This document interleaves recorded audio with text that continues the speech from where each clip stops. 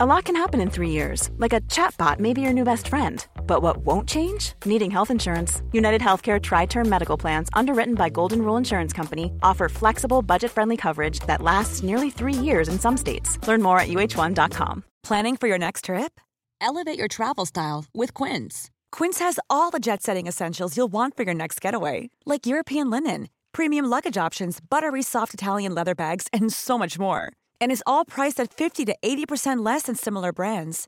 Plus, Quince only works with factories that use safe and ethical manufacturing practices. Pack your bags with high-quality essentials you'll be wearing for vacations to come with Quince. Go to quince.com/pack for free shipping and 365-day returns. Burrow is a furniture company known for timeless design and thoughtful construction, and free shipping, and that extends to their outdoor collection. Their outdoor furniture is built to withstand the elements, featuring rust-proof stainless steel hardware, weather-ready teak, and quick-dry foam cushions. For Memorial Day, get 15% off your Burrow purchase at burrow.com/acast, and up to 25% off outdoor. That's up to 25% off outdoor furniture at burrow.com/acast.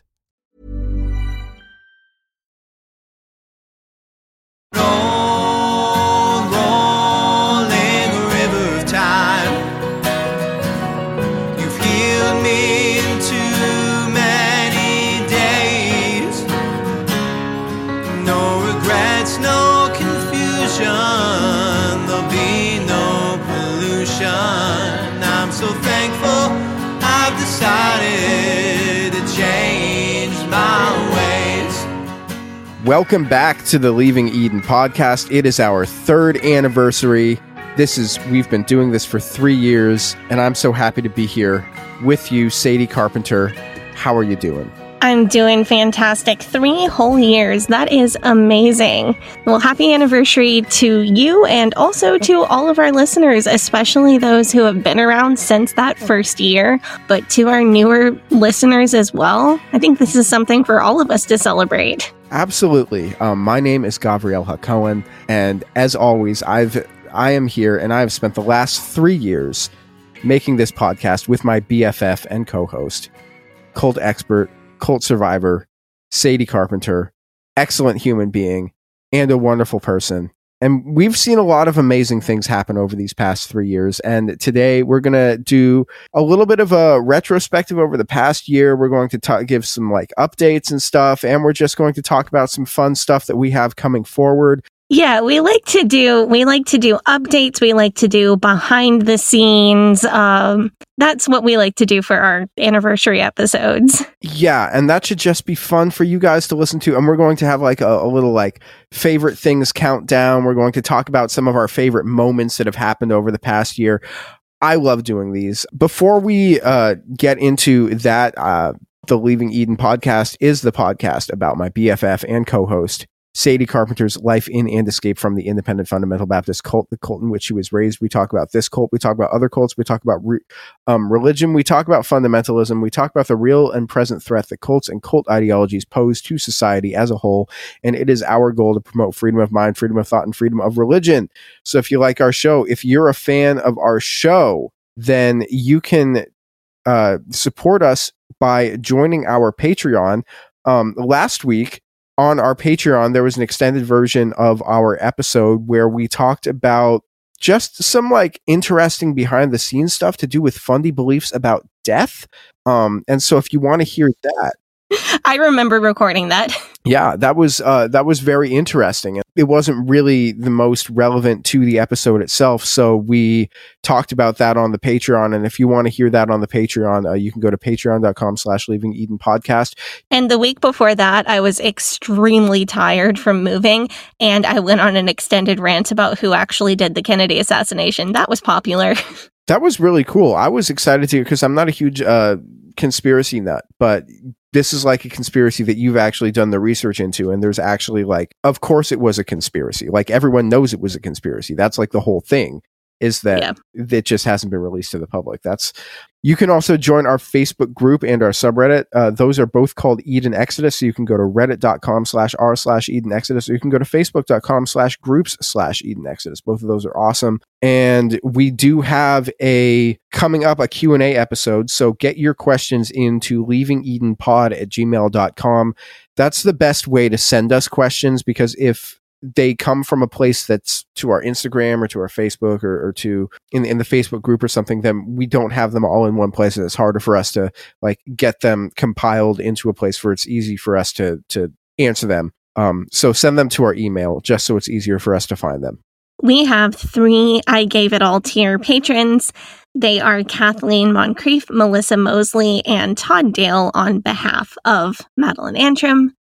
Wanted to thank all 3 of our I Gave It All tier patrons for truly giving it all and being there for us in an incredible way. Absolutely. Truly fantastic, and I'm blown away by the level of support that we get. We also have quite a few Faith Promise Missions tier patrons. Our Faith Promise Missions patrons are Alex P., Ali Allen, Anisha Patel, Brooke Tully, Krissa, Crystal Patterson, Dora J., Enchanted Fairy, Esther M., Hannah Ross, Hope Norum, Horton Here's a Shane, Janine Callan, Jen Kaharski, Jessica Tambo, Jonna, Kate Terwee, Kitty Kate, Kristen Marie, Learned Vixen, Lita, Linda Morgan, Lindsay Goss, Lorena Watson, Madeline Antrim, Madeline Cusick, Marlena Stuve, Marcia Millard, Mary Williams, Mary Martin, Megan Arndt, Rob the Methodist, Sarah Reese, Stephanie Johnson, Steve and Amy, Susie, Tara McNamara, the Loch Ness, Tiffany Enderby, and as always, Wes the Cowboy. Thank you guys so much. Yeah, big thank you to all of our I Gave It All tier and Faith Promise Mission tier patrons over on Patreon, but also to everybody who supports us on Patreon and to all of our listeners who support us in different ways, like letting people know about our podcast, posting about us on social media, inviting friends to take a listen. All of you have made the last 3 years possible. I especially want to thank all of you for the help that you've given me in being able to get into a house. I know people probably know that the market's kind of crazy right now, and it is a really, really big privilege. Like incredibly big privilege to be able to get into a house. The people who support us on Patreon, the people who listen to episodes every week and recommend us to others are the reason that I have a job that I can do as a full-time mom. Because of the educational abuse and educational neglect that I suffered in the IFB, I can't afford to work a full-time job, because the amount of money to put my child in daycare would be the same as or even more than the amount of money that I would earn if I worked full-time, because I don't have degrees and qualifications and job history because of abuse and neglect in the IFB. So this podcast has actually changed my life and allowed me to have something to do and a source of income and a passion project that I can do while being a full-time parent. And I cannot overstate how much I appreciate that and thank all of our listeners and especially our patrons for that. I would like to tell my wild moving story if you'd like to hear that, Gavi. Tell it. I know. So you've heard little bits and pieces of this as it was happening, and I don't think you've heard the whole story. No, Sadie was just like sending me messages, and I'm like, oh, Jesus Christ, another thing.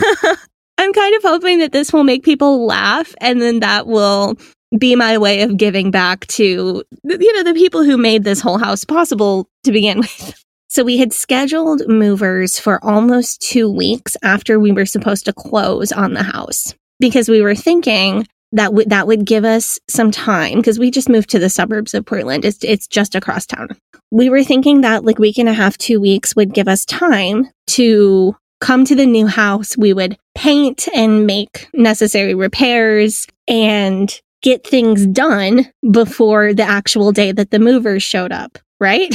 Stands to reason. Our closing ended up getting pushed 3 times. So by the time we actually closed, it was less than 24 hours before the movers were supposed to show up at our old apartment to help us to move into the new house.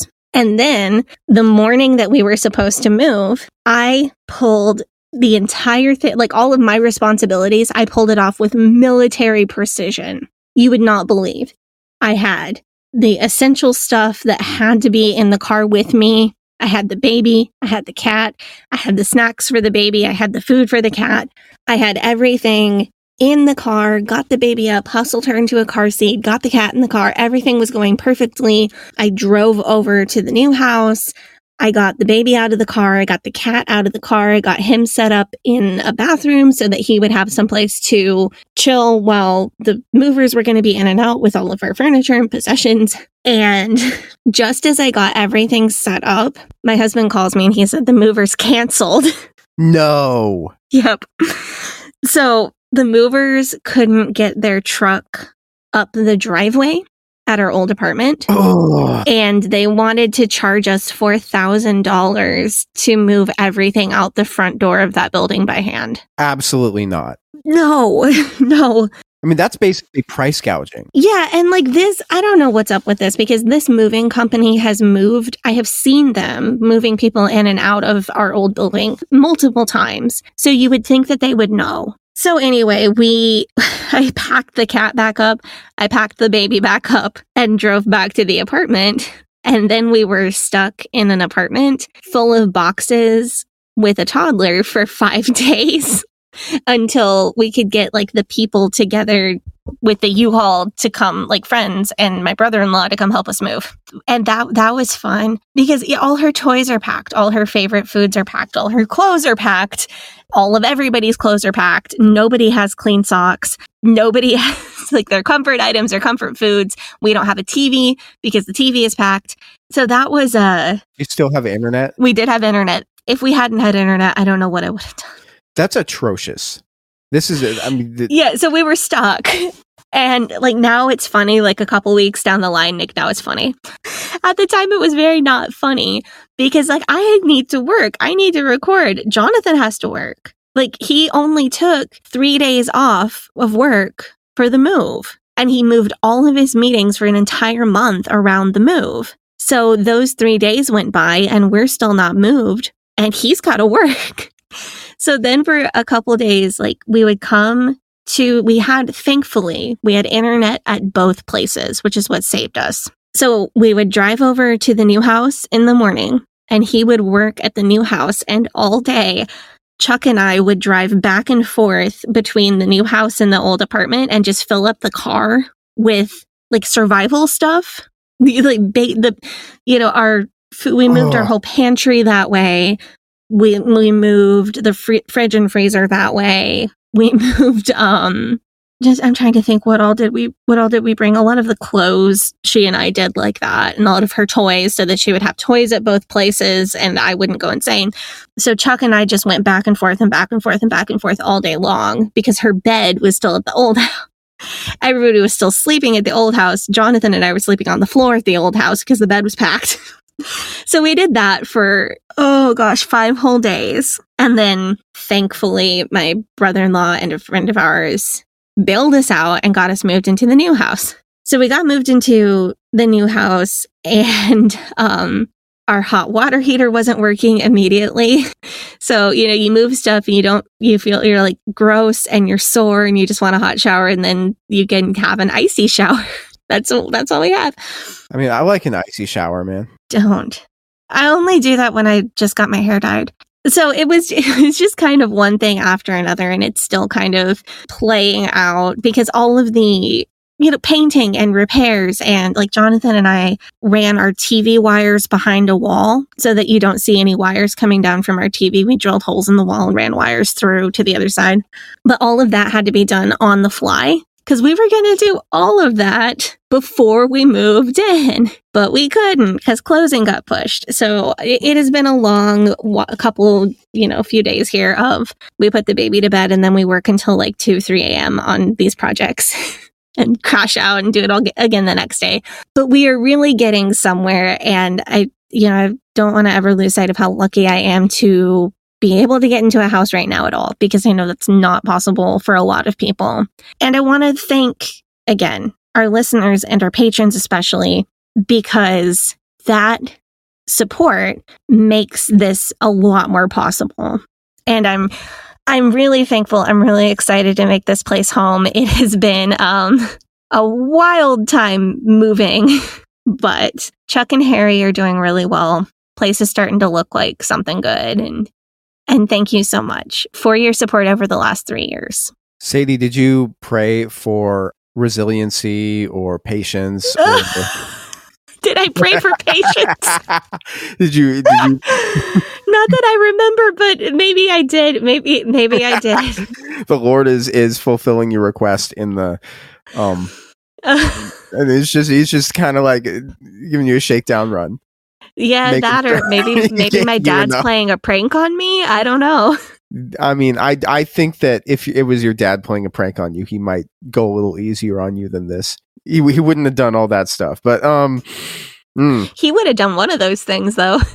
Yeah, like one of them would be fine, but all of them, like one of the 14 things that have gone wrong, and how lucky am I that everything went wrong that could have gone wrong, and I'm still sitting here in the house with Wi-Fi, recording an episode, doing my job that I love, baby sleeping in the other room. That is incredible good fortune in life. That many things could go wrong for me and I could still bounce and land doing what I need to be doing today. That's not something I take lightly. We both moved this year. Yeah, you got to move to a brand new city. I moved to the whole opposite side of the country. I moved 3,000 miles using a minivan, and then had to unload that minivan into a 3rd-story walk-up by myself. But I still think that your move was probably more stressful than mine. I unloaded a moving van with a baby in the backpack carrier on my back. Oh, your calves must be my calves were already ripped, but they're going to be even more now. Yeah. So there have been a lot of changes during this year for us and for our show. During this year, we also, some behind the scenes stuff, we also switched podcast distributors. And as part of the switch, we lost access to a lot of our listener data from previous years. So sadly, I'm no longer able to give you things like our total download numbers or our download numbers for the past year or anything like that. I can give you guys a rough estimate of those numbers and where they are, because I like to maybe give you guys an update. And I'm happy to say that in the past year, the past 3 years of doing our show, when's this episode going out? Because I think our first episode was August 11th, 2020. And I think this episode's going out on August 14th, 15th, something like that. Yeah. In the 3 years later. So in the past 3 years, our show has amassed a total of somewhere around 2.3 million episode downloads. You know what I would really love to get to 1 million in 1 year. Yeah. That's my stretch goal for this year. That would be really cool. That would be fantastic. And I don't see any reason why we can't do that, because, we keep improving every our show gets more and more popular every year we do it. That's good. If it was the opposite, that would not be so good. Yeah, some more fun information about our listeners. It's nice to sort of be able to share who our listeners are. Oh yeah, I love listeners. That. Yeah, so our top countries for listeners are in order. Number 1, United States, of course. Number 2, Canada. Number 3 is the United Kingdom. Number 4 is Australia, and number 5 is Germany. So those are our top 5 countries. I always get a kick out of saying Australia up there. I think just because that's so far away. We know y'all have fundies over there, although they're generally a little bit of a different kind of fundies. But I always get a kick out of the Aussie listeners. Yeah, it is kind of cool for me to see, just to see how worldwide our reach is. And when I say worldwide, I do mean worldwide, because we, according to our analytics, we have listeners on every single continent on the globe, including 1 listener in Antarctica. What? Yeah, which is wild. So if you're down in Antarctica doing research or whatever, if it is, say hi to the penguins for me is all I If you are our one listener from Antarctica, would you please send us an email Yes. and tell us like who you are? I need to know. I mean, I know somebody who went to Antarctica. He was like a plumber though. And he just like went down to do. I know people who have gone there like for a trip, but I don't know people who have lived there. Yeah, I know a guy who lived there for like 6 or 8 months. He just like moved. Huh. Yeah, because he's a plumber, and he just went down there to be a plumber for like 6 or 8 months. It's apparently just like because they need people to just like do regular jobs because all the researchers come in and they do stuff down there. It's apparently very interesting because they don't have very good internet down there. And it's all just like having all the seasons of Game of Thrones on DVD, or you can't play video games online very well. So what you do is you play like GameCube and like Xbox 360 and stuff, but you're like on the couch with people. It's very much like that sounds nice. Like I love the internet because the internet has given me so much. Like it gave me a path to deconstruction. It gave me the job that I have now with the podcast. It's given me community and real friends, but also sometimes I wish I had a good reason to take a break from the internet for a while. So maybe we can go on a podcast tour and we'll tour down to Antarctica and see our one listener down there. That would be amazing. Yeah. Would you like to do some Fundy updates? Absolutely. Who are we talking about? I just want to like touch base on some of the people that we have talked about on the show this year and in previous years. So let's start with Jack Scopp. Boo. I know. He has been out of jail for over a year, but he has been staying off the grid, and I'm a little surprised by this. I keep hearing whispers that he's planning something and he's working with this guy or working with that guy, and my sources are really well informed, so I don't doubt them, but I keep expecting him to do something more quickly, and I'm really thankful that he's just not right now. I really freaked out when he got out of prison, honestly, because I thought I was going to have to see his face and hear his voice everywhere. And not only would that really suck for me and for other people that he hurt, but it would really, really be re-traumatizing for his victim, the one that he went to jail for, and any others that may exist. I'm really happy that I am not having to see as much of him as I thought I would be. And by off the grid, we mean like he lives in a trailer park that is owned by his parents in Michigan. And while this is a step up from sleeping in Cell Block J and living off of like Nissan Cup of Noodles and canned tuna, this is also a significant downgrade from how he used to live 11 years ago when he had a big house, cherry red Dodge Charger, a motorcycle. Well, he still has a motorcycle. And like tens of thousands of adoring followers. Did you say 11 years ago? 11 years ago. Is it 2020? It's 2023 now? 2023. I barely know what day and month it is. This move has got me completely upside down on like time is no longer real to me right now. It's 2023. Then it was actually 11 years ago last week that his crime became public. Wow. At least within the IFB, because it was the night of July 31st that the Deacon Board sent the email letting people know that he had been discharged from being the pastor for moral failure. And then it was like literally this week, 11 years ago, or the week that we're recording, 11 years ago, that details were coming out and everything was...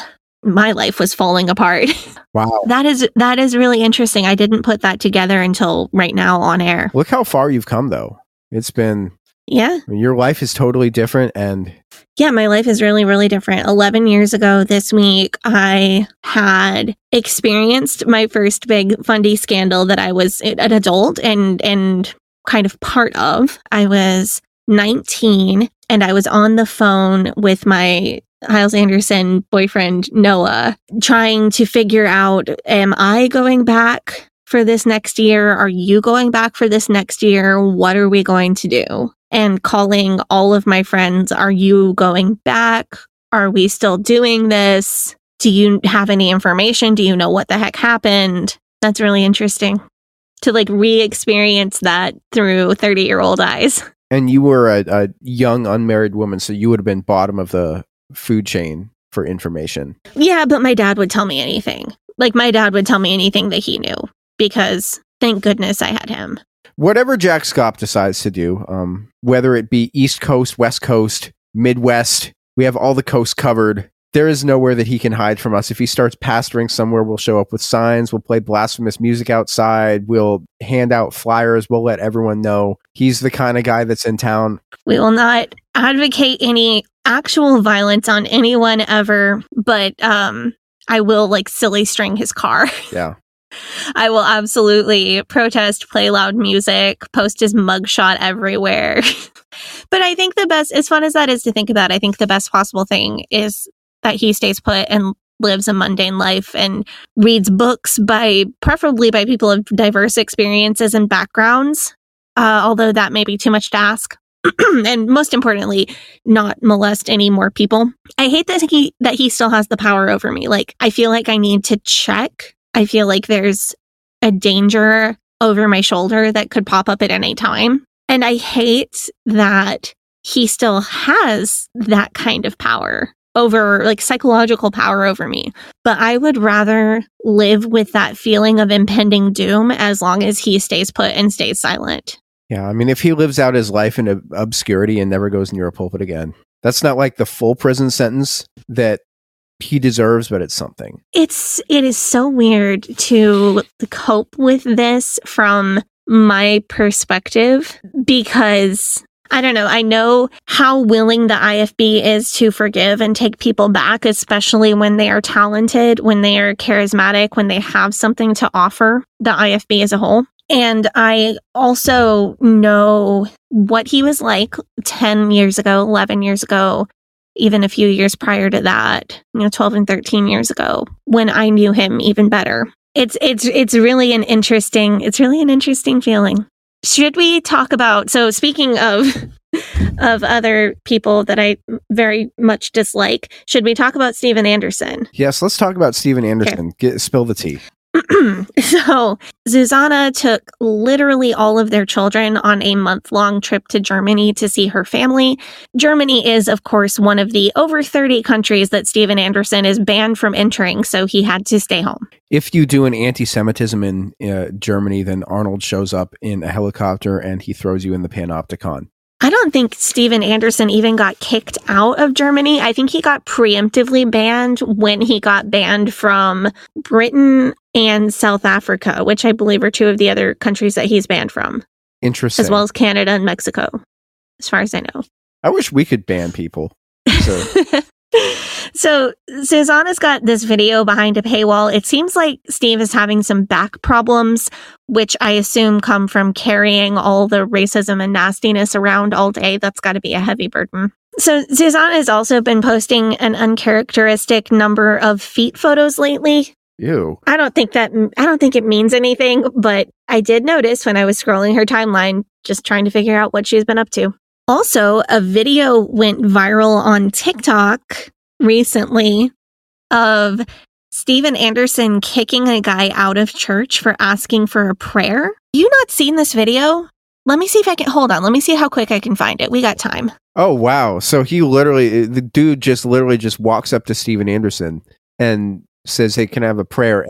And Steven's goons just grab him and literally manhandle him and throw him out.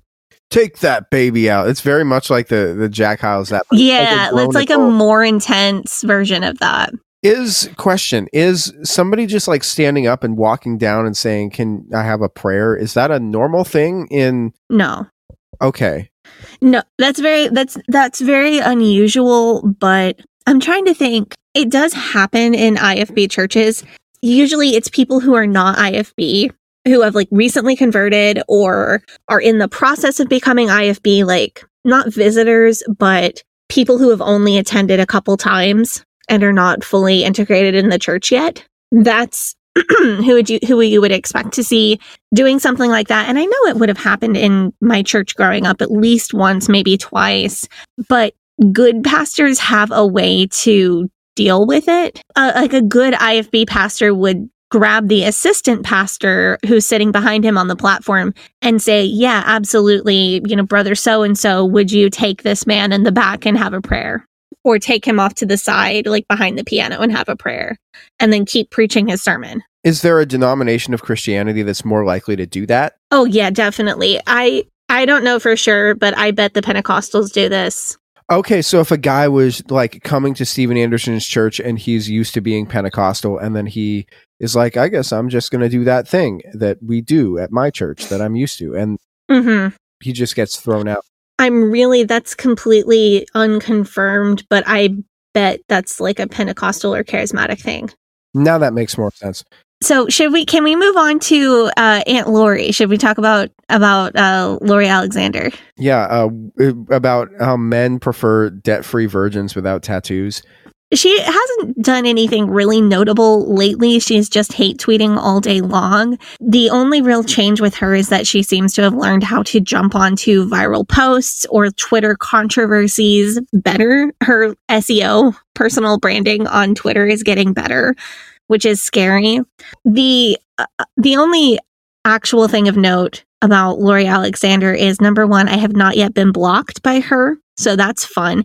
Also, while I was checking her Twitter feed to see if she's done anything interesting lately, I got a sponsored post for edibles, so that was kind of funny. I was checking Lori Alexander's post, and I got a sponsored post for the NWSL, which is the National Women's Soccer League, which is kind of honestly, like, I wonder if the NWSL knows that they're paying to put ads on tweets by Lori Alexander and putting money in her pocket. But maybe they do, and maybe they're doing it as a flex. And maybe they know that half of the people who read Lori's tweets are not people who agree with her. I don't know. It seems like with the way that Twitter is going, and how they're like, yeah, we're actually paying out revenue for popular tweets to popular tweeters, and then their algorithm really favors people who are in like the Chudiverse, and who are just like Chudcore tweeters and podcasters, and it really just seems like, I don't know why anybody would want to advertise on Twitter, because you're basically just automatically guaranteeing that you're going to give a bunch of money to the most psycho lunatics on the planet. And if you have any sense of like corporate brand responsibility and like trying to take care of your corporate brand and make people not hate you, you would have to like pull all of your advertising from Twitter for that reason. I don't know. I mean, I definitely can't imagine that the Women's Soccer League would like to fund Lori Alexander. Oh, the money goes to Lori, not to Twitter. If you are a person tweeting, and your tweet goes viral and there's ads like on your page, then you get the money from that. It's like this new program. So like people like Pearl Davis, you know, those types of people, their tweets end up getting promoted because Twitter's algorithm, like Elon's like, I'm going to promote all of the people that I think are smart and that I agree with, and that also just like kind of fillet my and talk about how great of a businessman I am because they want preferential treatment. And then he'll like give them a boost, and then they make money, even though he's not actually making any money off of Twitter now. It just seems like it's not a very good business model. Well, I mean, Elon Musk is a certified business genius, so what could possibly go wrong? So here's a fun question. What were our favorite non-cult podcasts this year? Ooh, okay, that's fun. That's interesting. Yeah, let's get out of the fundies. Let's do something actually fun. Right, because I mean, I've said this before. I don't listen to true crime podcasts or cult podcasts or deconstruction podcasts for a couple of reasons. One is that because I produce this content is often trauma related or trauma adjacent, and in order to make the episodes, Sadie and I have to actually like consume the content as we're making it. So when we like outline and then we record and then we edit, I end up listening, and then I like listen to it after release. I basically have already consumed that content 4 or 5 times, and that's kind of a lot for me. And so like if it's something especially traumatic, then I have to go through that a bunch of times. So when I'm listening to other podcasts, a lot of times it's just kind of more of like a brain cleanse. I also think that me not listening to that stuff kind of makes it able for me to keep it more fresh and makes me to have a better outsider perspective and preserving that outsider perspective. And I think that's sort of vital. So I only really listen to like other deconstruction podcasts if it's for research, or if it's like we have a special guest coming on and I want to listen to their show to make sure that I have something to talk to them about. So apart from this podcast, in my leisure time, I looked at my Apple Podcast data. I only listen to like 4 other podcasts. Two of them are basketball podcasts about the Portland Trailblazers, specifically the Jacked Ramsey's podcast and Sean Hyken's Rose Garden Report podcast. One of them is a Formula One podcast, which is called the Shift F1 podcast. And the other podcast that I listen to is called Dimension 20, which is a Dungeons and Dragons podcast that my girlfriend introduced me to. All just stuff that's wildly different from the stuff that we do here. I think that's fair. Because if there's something going on in the deconstruction verse that is big enough that you need to know about it, I tell you about it. I mean, and a lot of times I'll follow the story too, but I'll like try to only follow it peripherally, because if we want to talk about it on the show, I'm like, I'll learn about it when it's time for us to do research about it. And if there's something that's so big that you have to know right now, then I'm going to tell you, because I have pretty much transitioned all of my social media to like 90% cult content. I have, as I've mentioned, I have a burner TikTok that is just like cleaning and organization videos and feminist comedy and hell yeah, home brewing and food videos and extreme deep cleaning videos, and like it's only cottagecore stuff and that kind of thing and musical theater. So I have like that one account that's for other things, but most of my social media has become business, like work social media for cult stuff. So if something's going on, most of the time I'm going to see it and I can keep you posted. I get where you're coming from with the true crime or deconstruction related podcasts. Because on one hand, I want to keep up with what other deconstruction related shows are doing, because I don't want to step on somebody's toes and cover something that's been covered recently. So for example, I listened to the Excommunication Station episodes on Billy Sunday. It was super entertaining and funny, and they did great coverage. So now I know I don't need to put Billy Sunday on our list for at least a year. And I know what angles they approach that story from and what different angles I might want to do in the future. Excommunication Station is a great show, by the way. So I listen to some deconstruction related stuff, but it's not what I put on in the car when I'm driving someplace unless I'm doing research. Because I listened to a whole podcast, and I can't remember the name of the podcast, but I listened to a podcast on Jack Chick when we were doing the Jack Chick episodes, because I wanted to know if they turned up anything that I missed. I've really cut it down to just one true crime show. It's called True Crime and Cocktails. This show is really special to me for a couple reasons. It's the only celebrity podcast that I listen to. The celebrity component is Lauren Ash, who you might remember from the TV show Superstore. Did you ever see Superstore? No, I never saw. I heard it was funny. People seem it was funny. It was cute. It was set in St. Louis too, which is fun. But she played Dina on the show Superstore. And I'm happy to confirm her podcast persona is adorable, really funny, personable. It's her and her cousin, Christy, who do the show. And the first 30 minutes is just the two of them shooting the shit. And it's the only podcast I've ever listened to just for the banter. Like, that's my favorite part of the episode. They are also really sweet and sensitive about all of the difficult stuff that comes up when we talk about true crime. The way that they approach difficult topics is really stellar. So that's my only true crime show that I still have around. Every once in a while, I'll turn on an episode of Crime Junkie. They are really fun, and they're also really sensitive about stuff. But I love the banter on True Crime and Cocktails. The other show I recently listened to, though, and this is maybe gonna sound kind of wild.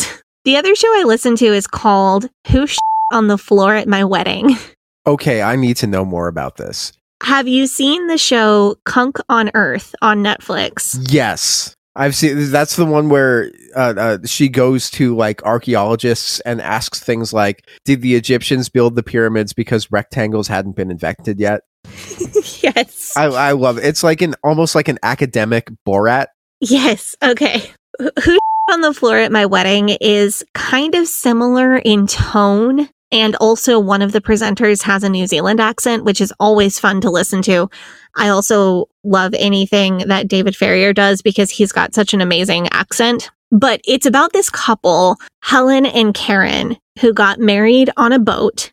And there was a mystery poop on the floor in the bathroom on the boat, and none of their guests would own up to it. So it's a real mystery. They claim it's a real thing that happened, but the quote unquote investigation is done by the bride's friend, Lauren, and she plays like really satirical and bumbling and stupid on purpose, like extreme Kunk on Earth vibes.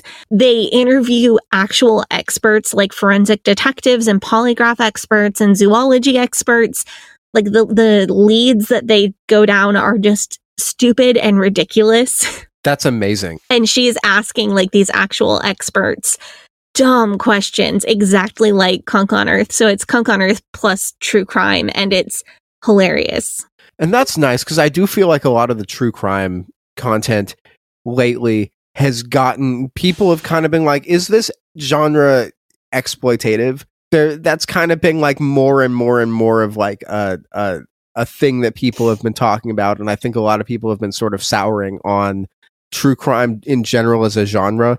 So it's nice to see something that takes that genre and really goes to the extreme, but also does it in regards to something that's not like, oh, somebody died here. Oh, somebody was a victim of like a brutal crime here. It's just like kind of funny. No, somebody pooped on the floor at my wedding and they won't own up to it. That's funny. I need to look that up. Yeah, I barely do comedy podcasts. A lot of my podcast listening is stuff like Behind the Bastards. So it's very informative and just little jokes here and there. But this one, it just hit for me. It's so good. There is a slight doubt in my mind that maybe Helen and Karen and Lauren just made this whole thing up and the whole podcast is fictional with hired voice actors. But I don't even care if that's true. Like, if I found out it was fictional for sure, I would still be telling people to listen to it because it is that good. Well, it's all for entertainment anyway. And I mean, do I really care if somebody actually did it? Probably not. I don't know. Yeah, and it is, you know, I think I would be mad if it wasn't that good of a podcast and then it came out that it was fake and like, oh, you had to make something up that was fake to cover for your podcast not being very good. I think I would be mad. But it is so good. It's such an immersive story and so funny that it earned the right for me to love it no matter what. Let's go take up the offering, and when we get back, we can do a countdown of the top Fundiverse moments of the year. That sounds great. Let's do that. Everyone knows therapy is great for solving problems, but getting therapy has its own problems too, like finding the right therapist, fitting into their schedule, and of course, the cost. Well, BetterHelp can solve those problems. It's totally online and built around your schedule. It's surprisingly affordable, too. Connect with a credentialed therapist by phone, video, or online chat, all from the comfort of your home. Visit BetterHelp.com to learn more and save 10% on your first month. That's BetterHelp, H-E-L-P. Hey, it's Ryan Reynolds, and I'm here with Keith, co-star of my upcoming film, If, only in theaters May 17th. Do you want to tell people the big news? All right, I'll do it. Sign up now and you'll get unlimited for $15 a month and 6 months of Paramount Plus Essential Plan on us. MintMobile.com/switch. Upfront payment of $45 equivalent to $15 per month. Unlimited over 40 gigabytes per month. Face lower speeds. Videos at 480p. Active Mint customers by 531.24 get 6 months of Paramount Plus Essential Plan. Auto renews after 6 months. Offer ends May 31st, 2024. Separate Paramount Plus registration required. Terms and conditions apply if rated PG. Hey, Sadie here. If this is your first time listening to the Leaving Eden podcast, make sure you go back and check out episode 57. It's a primer episode for new listeners. That episode tells my personal story and gives you all the terms and information that you'll need to know going forward. Also, check out our cult true crime series, The First Family of Fundamentalism, so that you can get the whole cult story. If you like our show, you can support us by joining our Patreon, where we have extended and uncensored episodes as well as other bonus content available. You can also join in the discussion in our Facebook group. That group is called Eden Exodus. Tell a friend, tell a family member, tell your worst enemy. The Leaving Eden podcast is a fully independent podcast, and we really appreciate your support. Now, back to the show. We are back from our break. We are here. We've talked about just some general stuff that's gone on over the past year, and now we will talk about more stuff that's gone on over the past year. In doing this, I thought back to over the past year of the top 5 things that happened in the Fundiverse, decided that I wanted to do like a top 5 countdown. There's a couple of honorable mentions here that I think deserve to be talked about. The first one is the Jerry Falwell Jr. Pool Boy scandal documentary, God Forbid. And I put that on here as an honorable mention because the scandal didn't break this year. The scandal broke a couple years ago, but we got the Hulu doc about it. That was this year? That was earlier this year. Or that might have been late last year, but it was in the past 12 months from when we're making. See, I'm telling you, time is not real to me. I would have thought that documentary came out in like 2020 or 2021. Dude, time just like it's elastic. It's so weird. Yeah, I had no idea that was this year. It was a good documentary though. It was like 2 houses ago for me because I was living in a different house, and then I moved back into my parents' house for 3 months, and then I moved from my parents' house to Philadelphia. So it was like 2 houses ago for me. It just seems like a different universe 12 months ago. But yeah, we got to see like the documentary about the Pool Boy scandal, which was a lot of fun. My second honorable mention is when Paul Olagus freaked out about the interracial couples in Rings of Power. And then deleted his video. When there was all the blowback about it. And I think this is just like peak Paul and Morgan, peak Paul Olagus, because you watched that video, right? No, I only saw screen grabs because I didn't get to it before they took the video down. Oh, well, you can find it. Somebody like archived it because basically when he's talking about it, if you watch their channel, when Paul goes on a rant, Morgan will just kind of like look over him and be like, he's still going. Okay. Like, what is he saying? And like Paul starts like going on this rant about how like Rings of Power is the woke agenda and how every couple in the TV show was like an interracial couple, and he's like, okay, there's 1, that's fine, and there's 2, and that's like, and it's 3, and they have to be doing it on purpose. And then Morgan's like, you can see on her face that she's like, My other honorable mention, like Paul and Morgan moment for this year, would be the Shiny Happy People documentary and like their backlash to it. Yes, they got invited to do this interview. And they just start talking about like submission and marriage, and they walked themselves right into it with basically no producer involvement. And then they got mad at the producers for showing what they themselves said on screen. And then the post Shiny Happy People debut content that they made was really pretty funny as well, when they were just like, we don't think we were portrayed very well and we got ambushed, and we're like, well, they had clearly planned all of this content to promote the documentary and promote their appearance in it because they thought they were going to come off well, and they somehow had no clue what this documentary was about. When it came out and they found out what it was actually about, they had to reshoot all of this content. That I thought that was what happened. I thought it was obvious that was what happened. I think you're probably right about that. But I think that like they should have known beforehand what it was going to be, because we knew, like, we didn't say anything about it, but we knew that Chad and Heather and Jen were involved in something, in some right. sort of like a lot of times when our friends are in things, they can't tell us because of NDAs that they signed, but we will get, I bet there's going to be a new documentary, and we are able to put that together with things that come out on the Amazon website and put 2 and 2 together and have a general idea of what's coming out. It was a very open secret.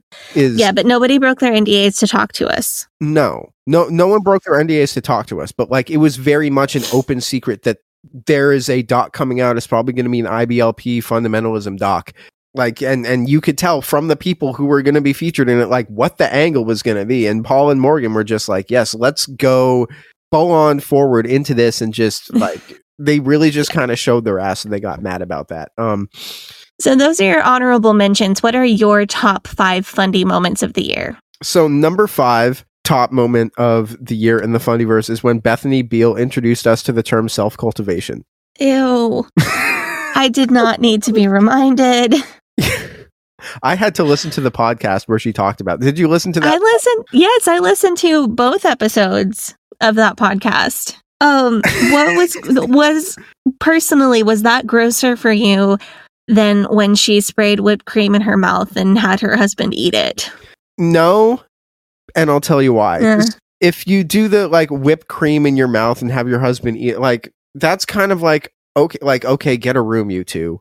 But the self-cultivation thing is grosser to me because it feels like there's just so much more darkness behind it, in that you have to go through like 6 or 7 or 8 rounds of rationalization and justification to simply obey the needs of your own body. Yeah. And obey the desires of your own body.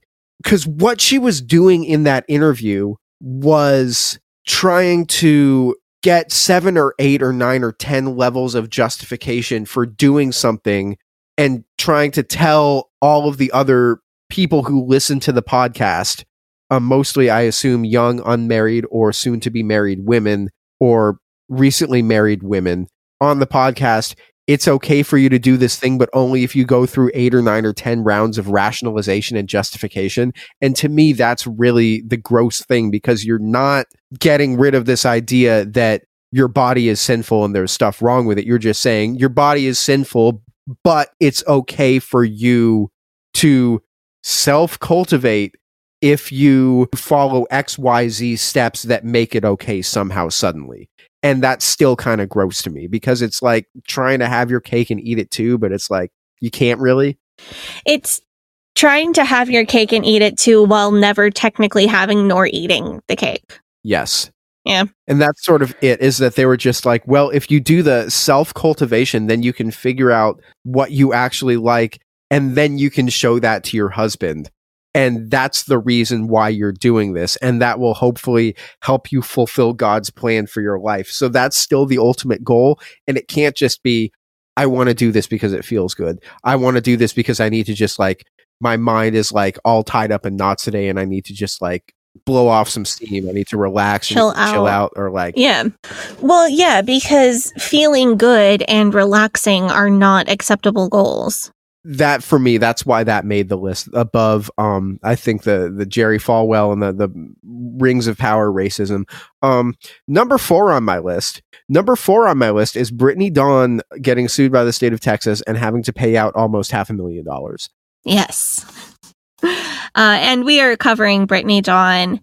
It will Is it next week? It depends on if we publish this episode on the 14th or the 21st, but Brittany Dawn's episode will be on August 28th.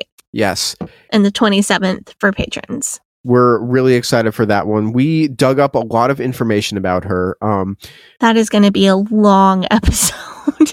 And recently, especially, she's been just like, I'm on Threads now. I was off Twitter for a while, but then I got back on Threads, and I saw Brittany Dawn's on Threads. And her Threads posts that she'll post are just the most like sanctimonious stuff. Like, she'll just say, never underestimate what the Lord can accomplish in your life, or something like that. And I'm just like, yeah, never underestimate the $400,000 that you owe to the state of Texas. Brittany Dawn. I don't know. Never underestimate how much trouble you can get in if you just scam people. She's not a good person, and you will find out about why either next week or the week after, if you don't already know. So number 3 on my list is seeing all of the memes after Pat Robertson died. I don't know how you feel about this one, Sadie. So do you remember how before we did the Jerry Falwell episodes, especially the one about Jerry Falwell Sr., I knew basically nothing about him? Yes. I think there was somebody else that we covered that I just had no clue. I didn't know anything about them. So that was what it was like. Like, I still don't have any idea what Pat Robertson did other than he was just another televangelist. Is he the guy who was like yelling about banishing COVID and COVID demons? I think the thing that I remember about him is that he was the guy who said that 9/11 happened because America is too tolerant of gay people. I thought Jerry Falwell said that. Well, they were together when they said it. Pat Robertson he also blamed HIV and said that HIV was like and the AIDS epidemic was like a divine judgment from God. So Mm-hmm. he is a person who is very callous about other people dying. So I personally see no issue with making fun of the fact that he died, kind of. I see where you're coming from with that. Where I'm coming from. Like, if you can actually say stuff that's as horrible as, gay people deserve to die from AIDS, then go yourself. I'm not going to shed a single tear for you. That makes sense to me. I do know who Pat Robertson is because he has the 700 Club, because he is in that song of Fred Phelps in the Westboro Baptist Church. But that's the only thing I know about him. Yeah, and his whole thing was that he was like scamming money from old ladies. That he was basically saying, if you send me money, then it's like a seed offering, and then it will be returned to you tenfold or whatever. And that was his whole thing, and that he would scam people out of their money. So I am like kind of aware of what kind of person he was and what he did. But no, I agree with you. Like, generally, I don't want to make fun of somebody's death, even if they were a bad person, because they have family who love them, or, that it affects other people other than just the person who died, who is dead and cannot hear your insults. I think there are good exceptions, and this would be one of them. If somebody was so harmful and so callous about other people's deaths, and that is not just your opinion. It's not, oh, my opinion was that I didn't like them. It's established fact that they were callous and uncaring about other people's deaths, and that they were a harmful person. Yeah, I think you get a pass for that. That explains why there were so many memes about him. I didn't really know at the time. Yeah, I mean, he's one of those people, the killers in high places who say their prayers out loud. Not a fan. Mm-hmm. Number 2 on my list of Fundiverse things that happened this year was Ginger Duggar's book, Becoming Free Indeed, reviewing that book and learning absolutely nothing. Actually learning everything about Ginger Duggar, but learning absolutely nothing about the Duggars themselves. I wouldn't say that's true. We learned that Bill Clinton accidentally pulled one of their hair one time. Yeah, that's true. That was like the big bombshell from the book. That and the Duggar girls trying on blonde wigs and teasing about being one of Bill's girls. Yes. Those were the 2 bombshells, but that was about it. The thing I was thinking about was that, like, I remember when the book came out, all of like the tabloid websites that you see recommended to you, like if you follow the gossip subreddits, or if you follow or if you're just on Facebook and you see like promoted posts from like a tabloid, the things that like the bombshells in like Harry and Meghan's, in like Harry from Prince Harry's book, were all about like the frostbite. Yeah, they're all like, he got frostbite on his penis and he lost his virginity to X person and he did this and he did that. And they're all like real salacious and you like want to click on them. And the ones from like Ginger's book. And this was kind of like when the book was being promoted, we're like, is this going to be a tell-all or is this going to be a tell-nothing? And Sadie kind of thought that it was going to be a tell-nothing and I kind of thought it was going to be a tell-all. Sadie was right. But what do you think about Jill's book that's coming out? I am much more optimistic about that one. Oh, no. Jill is going to spill the tea for sure. Absolutely. There is no doubt in my mind that book is going to have some crazy shit in it. Because she was in the doc. She was in Shiny Happy People. And Derek has just like consistently been messy on Twitter, and he has said a bunch of stuff on Twitter and then taking it down, or taking it down and reposted it with less detail. And I know that Derek was involved with this book, and I think I am much more leaning towards tell-all on Jill's book. Oh, that's 100% going to be a tell-all. Do you know about the conspiracy theory that Derek did the Jazz Jennings cyberbullying in order to get the Duggars into hot water, in order to get the show canceled so that he could get them out of it? Have you heard that conspiracy theory? No, I have not. Because I've seen that one floating around the internet that... I still do not approve of cyberbullying a teenager. Yeah, that's wrong. That's still a real bad look for Derek. But also that seems like where his brain would go. Like, that tracks for what we know of him. Right. That seems like a thought process that Derek would have. Like, here, let me do this awful thing that I should not be doing to accomplish the goal that I need to get done. Right, because the cyberbullying was after the Josh scandal broke. Right, because when the Josh scandal broke, that's when 19 Kids and Counting got canceled, and the show quickly picked up with Counting On. Yeah, it was Jill and which Jessa. was Jill and Jessa and Ginger's show. And Michelle did the robocall to try to get the anti-trans bill passed in their town. And she did a robocall for that, and that wasn't cool either. But the thing that actually got the Duggars off of TLC was when Derek went at a different TLC star. Because Jazz Jennings had a TLC show, and it's like, this is my life as a transgender person. Does she still have a show? I don't know.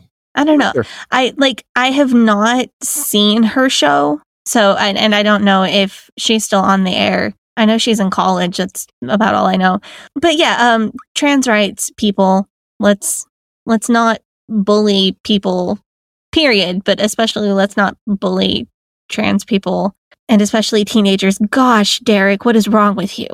I mean, I do think that it's possible that if he's like, out of all of the like my brother-in-law is a pedophile, my mother-in-law and my father-in-law are like psychopaths, and like my father-in-law is like Joe Jackson, and he's just trying to milk all the money out of this that he possibly can, and we're trying to get out of this, and we're just trying to live our lives. I need to burn this down, and his family was in massive debt because they were semi-forced to have the birth of their first kid on TV, and it didn't go, the birth didn't go well, and the network aired more than they wanted them to air, and then the network didn't pay for the kids' extensive hospital bills. Yeah. So, like, I get how he was in a tough situation, but that does not make what he did okay. That's what I would love. Like, I really do feel like Jill's book is going to be a tell-all, but can we get an introduction from Derek where he apologizes for cyberbullying Jazz Jennings? Like, I feel like a public apology is the least he could do. Yeah. Like, some people are never going to become fully affirming. And this is something we talked about when we did our episode with Megan Crozier from the Thereafter podcast. We talked about, like, how do we deal with that as people who are either affirming Christians or LGBTQ affirming non-Christians of whatever kind? How do we deal with the concept that some people are never going to believe what we believe in the most compassionate way that still does not compromise the safety and dignity of our LGBTQ plus brothers and sisters and siblings? Like, what do we do? And some people are just never going to become affirming, but I don't think that's an excuse for example, Derek not making a public apology to the young woman that he publicly bullied. Just my 2 cents. I agree with you. And like a book forward would be a great place to do that, or a tweet or social media post in the promotion cycle for the book. Like, this is a big public platform, and this would be a great time. Even if Derek said he didn't come out and say, oh, I've become affirming and I now, believe you when you tell me who you are. And even if he didn't go that far, even if he just said, I'm sorry for bullying, that was wrong, that would be great. It does say that the book is written by Jill Duggar. Derek Dillard is a contributor, and so is Craig Borlas. He's also a contributor. I don't know who he is. I'm just reading the information from Books Publishing website right now. I will tell you guys, so the book comes out on September 12th this year. I am visiting Portland. I'm visiting home, flying back for about 3 weeks. My flight going back from Portland to Philadelphia is a red eye on the evening of the 11th. So what's going to happen is sometime when I'm either on my flight or just before I get on my flight, that book is going to, the audio book is going to appear onto my phone because I've pre-ordered it. And then I'm going to listen to it.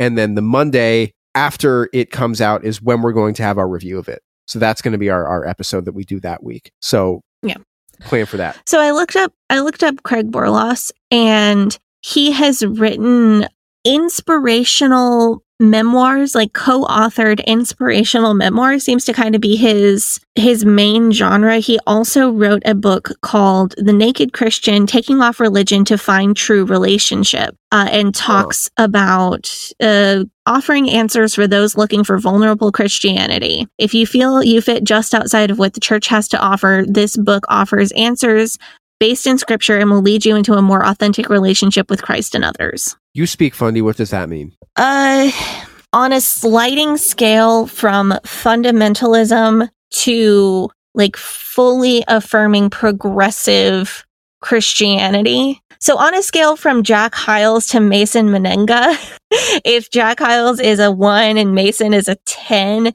this book is for people who are solidly at like an 8.5, like too liberal and too hippie for normal non-denominational churches, but not ready to be like, I'm a fully affirming progressive Christian. Where would you put Ginger and where would you put John MacArthur on that scale? Is John MacArthur like a 3 or a 4? John MacArthur's like a 3 and Ginger's book is maybe a 5. Okay, so this is interesting. Okay, so if that's the tack that she's going to take, if it's like an inspirational memoir, then I assume that it's going to be probably a decent amount of the book is going to be about deconstruction, which I would like to read.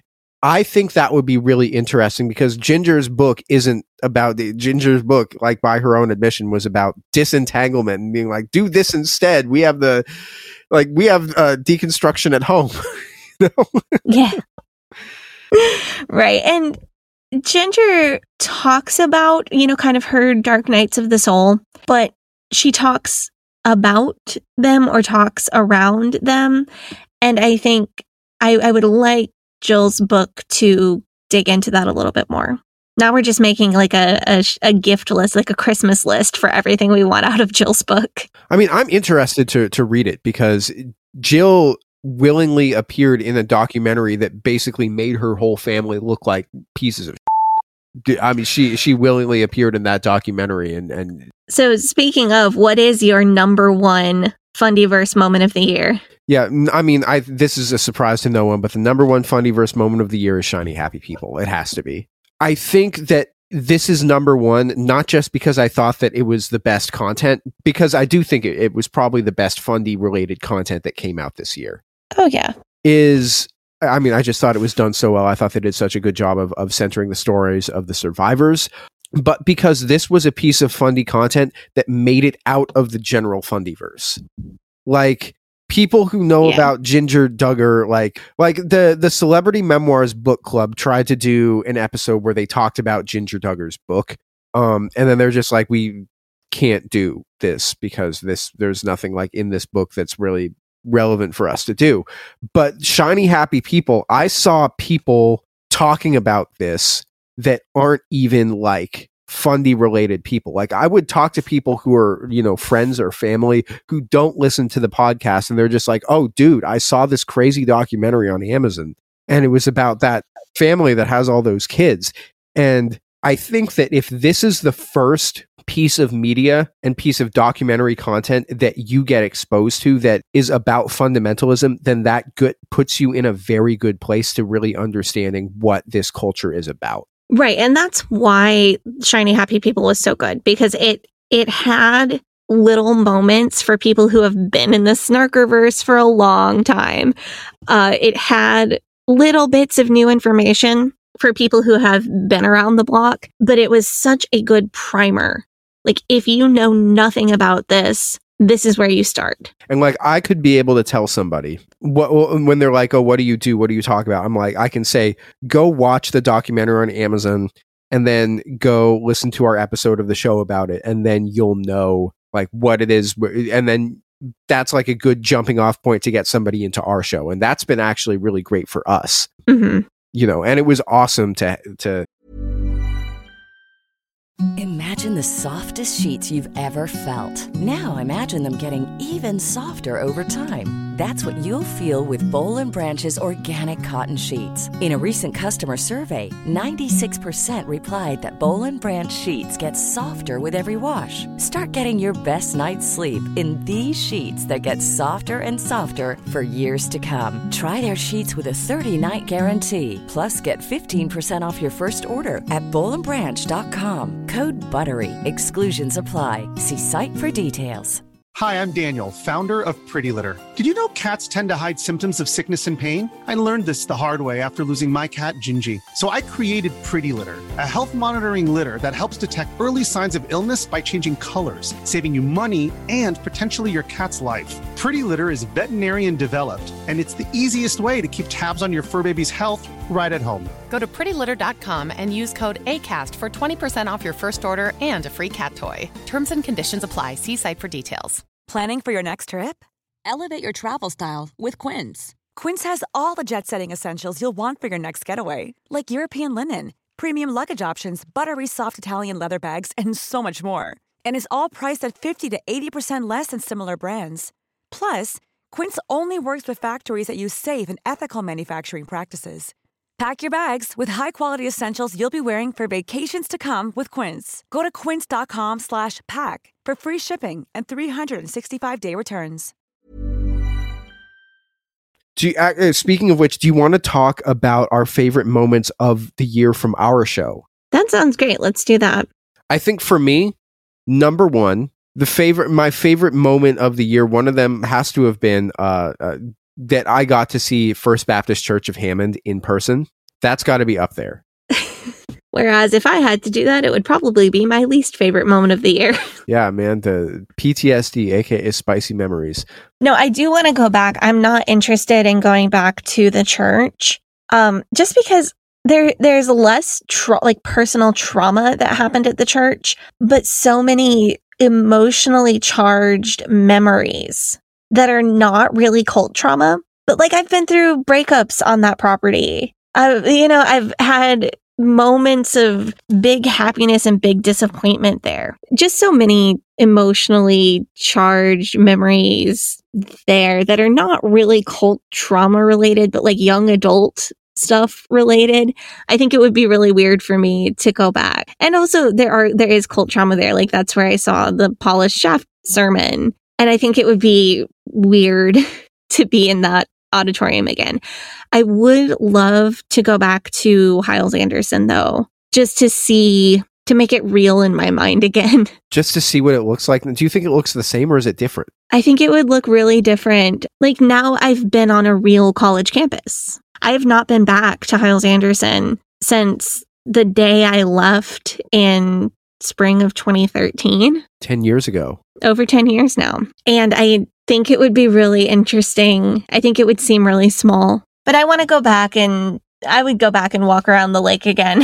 My honorable mention for favorite moments, for favorite things that I got to do on the podcast this year was probably watching The Burning Hell. If you want to go back to Halloween, that was just a fun, goofy movie. And do you, if you want to do another one this fall, I have another like Christian B movie that you can watch. I would love to watch another Christian. When are we going to do the like some Kirk Cameron? When are we going to do God's Not you want to do that? Some Left Behind. I want to do that. I mean, we could watch God's Not Dead 3, The Chuddening. I don't want to watch God's Not Dead. Don't make me do that. I'll rewatch the Left Behind series. I'm not going to go back and watch God's Not Dead. I've never seen it and I don't need to. Okay. You can watch, if you want to do a Christian movie, we can watch Facing the Giants. Facing the Giants is, did you see The Blind Side? Yes, with Sandra Bullock. Facing the Giants is like the Christian version of that. Oh. It's the Christian football movie that's like an answer to that. Just they don't address racism at all. Oh my God. It's more about like, if you pray for God to help you win a football game, he will help you win the football game and also make your wife get pregnant. The Blind Side was, I mean, like, I remember seeing that in theaters and I thought, wow, that was really powerful. And then I watched it again like 4 or 5 years ago and I'm like, oh, this is some... That's what I've heard. I have not... The Blind Side was a movie that I saw... I think I saw it not that long... When did it come out? I don't know. It must have been like 10, 15 years ago. I gotta look it up. 2009. That is my experience with it. I saw it. It's like watching The Help. Yeah, I saw both of those movies in the first few years that they were out, and thought they were the first movies that I saw that really addressed racism. And I thought, oh my goodness, this is so powerful. And then I have not rewatched them, but looking back, I feel like if I did, I would probably be cringing a good bit. But I'm thankful for a movie that got my foot in the door to trying to understand this. Cringy as it may be now, I'm glad I got my foot in the door one way or another. It's like for me, when I went back a few years ago, like during the pandemic, I'm like, I should try to watch The Office again. I remember liking that show, and I'm like, no, like the cringe was so hard. It just made my skin crawl. Oh, I still love The Office. I watched the entire, all of The Office, all the way through in like my last couple weeks of pregnancy and first couple weeks with a newborn with Chuck. So you remember none of it? Yep. Then again, I also don't listen to my postpartum streaming recommendations because I watched The Good Place, like all of it, immediately when I came home with a newborn. That's a terrible idea. That was such a dumb idea. Just ruin your brain, ruin all of like the dopamine. Maybe, yeah, one of the dumbest things I have ever done in my life. I had no clue. I mean, I had seen The Good Place before, so I knew what I was getting into. That makes it dumber. But as far as my favorite moment of the year on our show, I think finally getting to tell our listeners that I had a copy of The Wizard of God was really huge. That was a huge personal get for me. And getting to finally share that with our listeners was huge. That was really big for me.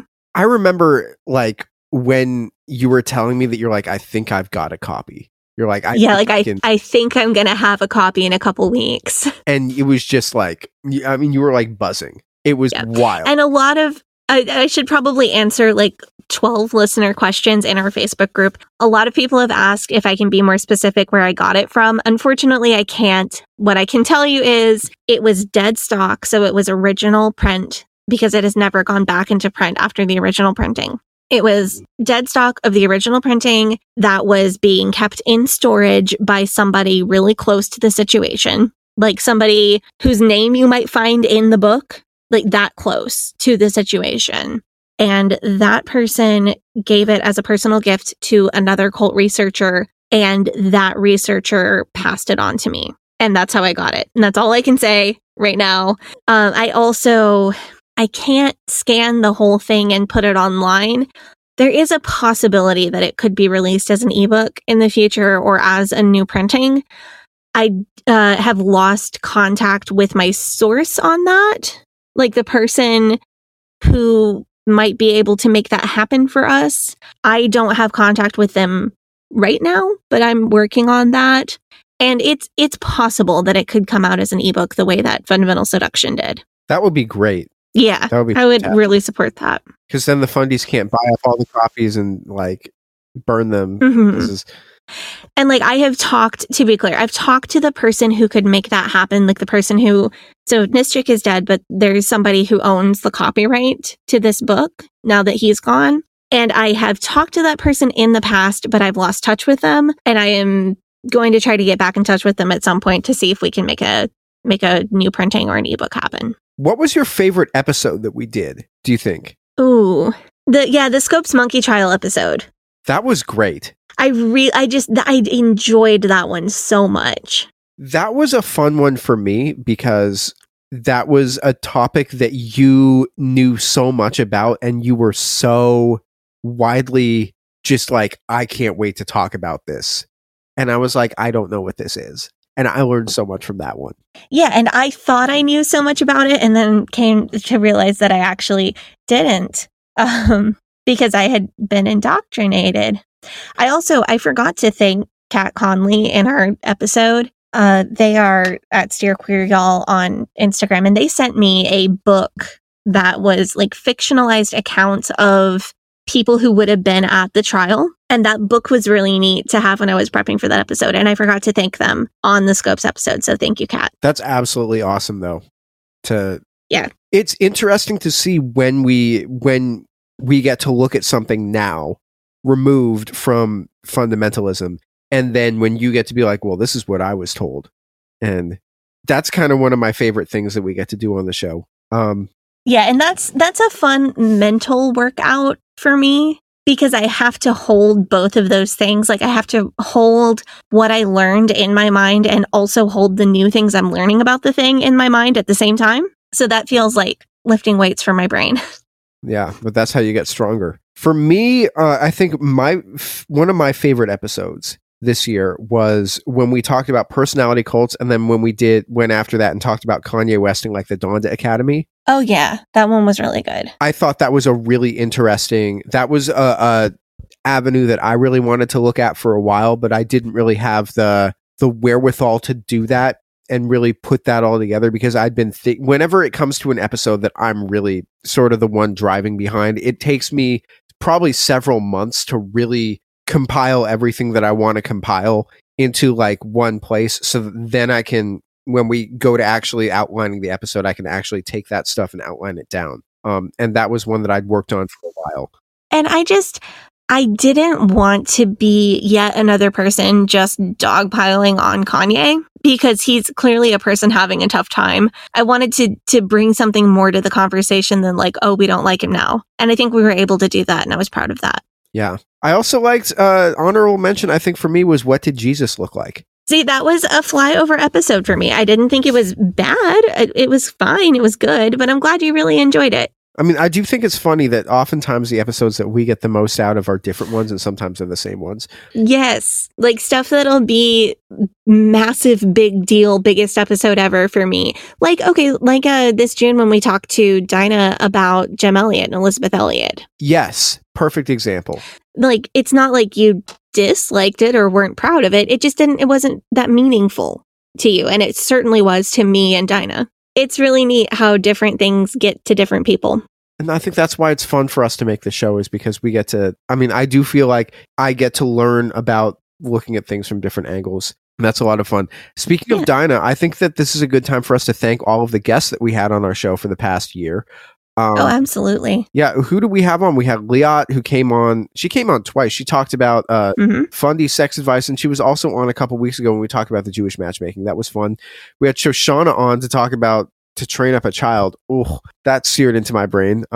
Megan, that was a good interview. You had your Bi Pride party. Pastor Noah was a lot of fun. And then we had Dinah, obviously, and we had Lindsay and Chad come on to talk to us about Shiny Happy People. And I think I want to thank everybody, all of those people that came on to our show as guests this year, because your contributions were really fantastic, and we really got a lot out of the conversations that we had with you guys.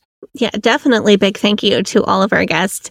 And I listened to yours and Liat's Jewish dating matchmaking show episode, and I really loved it. It was funny. It was a lot of fun. I really enjoyed that. And special thanks to Liat for jumping in when, as mentioned, my movers got canceled and I was stranded without the ability to record for a far longer time than I thought I would be. It was really like Sadie and I got on to record one day. We got on to record Alberto Part 2, and we're just like, do we want to do this? And Sadie's like, no.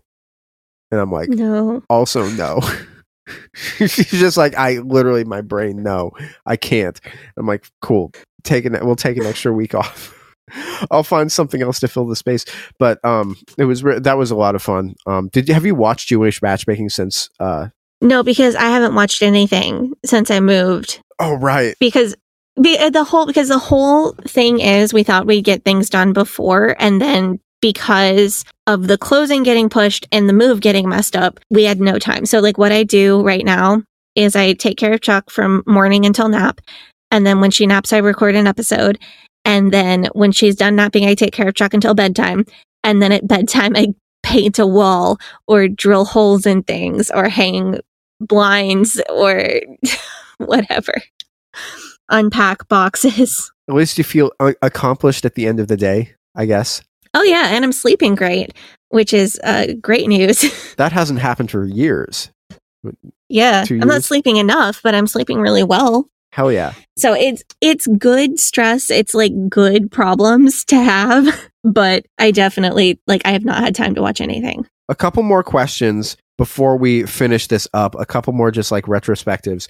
I want to know, what is your favorite piece of deep research that you did for an episode this year in the past 12 months? I really enjoyed trying to make sense of Jack Chick and just his life and trying to put together a reasonable timeline that made sense. I also thought digging into the Habsburg family tree to try to find a person who didn't exist was really fun. I'm trying to think if there was one other thing.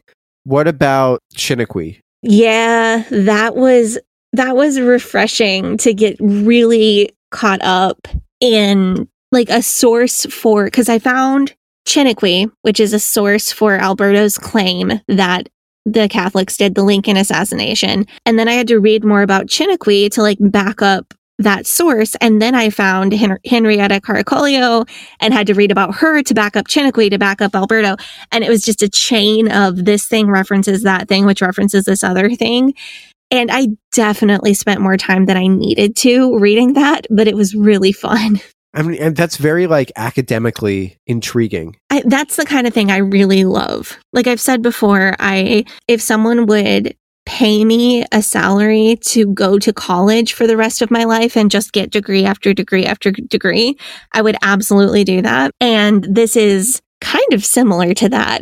I would love to do more of these deep research episodes. The only problem is that they end up being so time consuming that every time we want to do one, it ends up taking 2 or 3 times as long as we want it to. Yeah. And so we just literally can't justify doing them as much as we would like to. Because there's so many, if you look at our list of topics that we have going forward for the show that we want to talk about, probably about half of them are deep research topics. And the other half are here's an interesting cultural thing that let's talk about. Something like that. Yeah, stuff that's more from my memories. We did an episode on Pasture School. That is quicker to outline than something, surprise, surprise, than something that has 30 sources, like our Bob Jones episode, which had 31 or 32 sources, just because I don't have to track things down that are already inside my brain. And I love doing both, but one is just a lot quicker to put together as an episode. Well, did you tell us your favorite deep research episode? So my favorite deep research episode, I have 2 of them. One of them was when, I don't know if this qualifies as deep research, but when I read the entirety of To Train Up a Child by Debbie Michael Pearl. I mean, there have been times on this show when I've really had my eyes opened about this is what fundamentalism really is. And it happens less now than it did 3 years ago. I will say that. But this was one of those moments when I read it and I was like, oh, this is an abomination. The other thing that I can't talk about deep research that I did without bringing up the Manosphere deep dive because of the amount of Manosphere and Andrew Tate content that I forced myself to watch during the research stages of that episode and how many months it took me to make it. But that was probably my other one. And I do think that one was one that also kind of changed the way that I have an outlook on it changed my outlook towards things that aren't just podcast related. It changed my outlook on things that are more related to general life and just generally the way people interact with each other. The other thing about the To Train Up a Child episode is that learning about the 5 stages of moral development from Shoshana was very interesting to me, and being able to look at that and being able to apply that other places in my life was also something that I got a lot out of. Oh yeah, that one has stuck with me too, because number one, I'm currently raising a person who is going through moral development. But also, my husband had a conflict at work, and I was like, hey, have you heard of the 5 stages of moral development? Do you think maybe this person's problem, the reason that they're kind of being a jerk, is because they got stuck in stage 2 of moral development? And so it has really been applicable to life. A couple of quick things before we go. What are our plans for the next few months? What are we talking about? So we have a episode on Brittany Dawn coming out, and it is going to be an incredibly long, like from the length of the outline, it's like 125% of the length of a regular episode. So that's going to be a long episode. I want to talk about J. Frank Norris this fall. He is the guy who's the origin of the brain in the jar myth. But the more I have researched into him, his life was incredibly interesting, and he might have been a much worse person than we previously thought. So I think there's a lot to get into there. We're also going to talk, like we talked about, we're going to do Jill Duggar Dillard's book when it comes out. And I want to get into, we'll have our normal like spooky Halloween episode in a couple months, but I really want to get into some end times fundy stuff. And I promise I want to hear from our listeners. I know there are many people who are just going to be too triggered and not going to be able to listen to anything we put out on End Times content. So I want to know how I can take care of people. So if you put a post in the Facebook group, we can discuss that, because I want to know, how do I take care of our listeners who are just not going to be able to listen to that because of the trigger? But I do really want to get into the end times prophecies and why they're not even biblically correct. And so I think part of that is going to involve me reading the book of Revelations, which I have not read.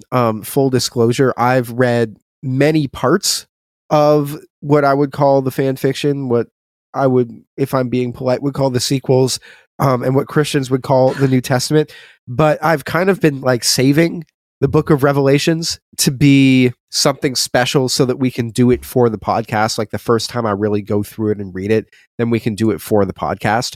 So I'm telling you right now, you're going to have no idea what any of it means. That's kind of like what I'm excited for, though, because I like learning.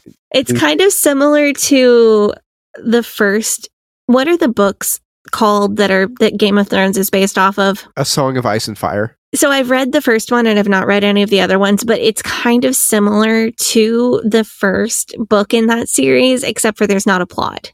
So there's just like something will happen and then something else will happen, and you have to also get used to the language, and you have to also get used to, they spell the word sir differently, and they have a word for this, and maester means doctor / like academic or like. Yeah, it's going to be similar, I think, for you. I'm excited for that because I did like that book series, and I would love to kind of immerse myself in that and see what's going on. I don't know if we're going to have to talk about Revelations before or after we talk about QAnon, but I would love to discuss QAnon in the coming year, and I think that would be a lot of fun. Yeah, and so that's kind of what we're going to be doing this coming year, and I'm really excited to bring you guys all of this content. We're not going anywhere. As long as there is still fundy stuff to discuss, we will, and religion stuff and cult stuff to discuss and deconstruction stuff to discuss, we will keep discussing that stuff. And I can't wait.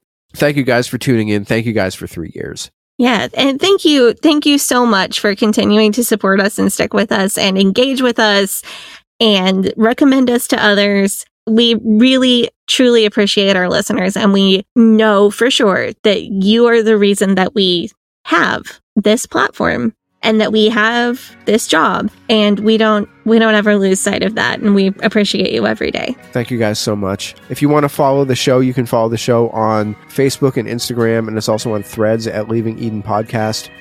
You can join our Facebook group, and you can join our Patreon, patreon.com/Leaving Eden Podcast. And Sadie, you want to plug your socials? Yeah, you can follow me on Instagram at Sadie Carpenter Music, on Twitter at HellYesSadie, and on TikTok at Sadie Carpenter 1. And you can follow me on Facebook, Instagram, and Threads at GAVRIELHACOHEN. Thank you guys so much for tuning in. You guys have a great day. Thank you guys for 3 years. And here's to more. Bye-bye.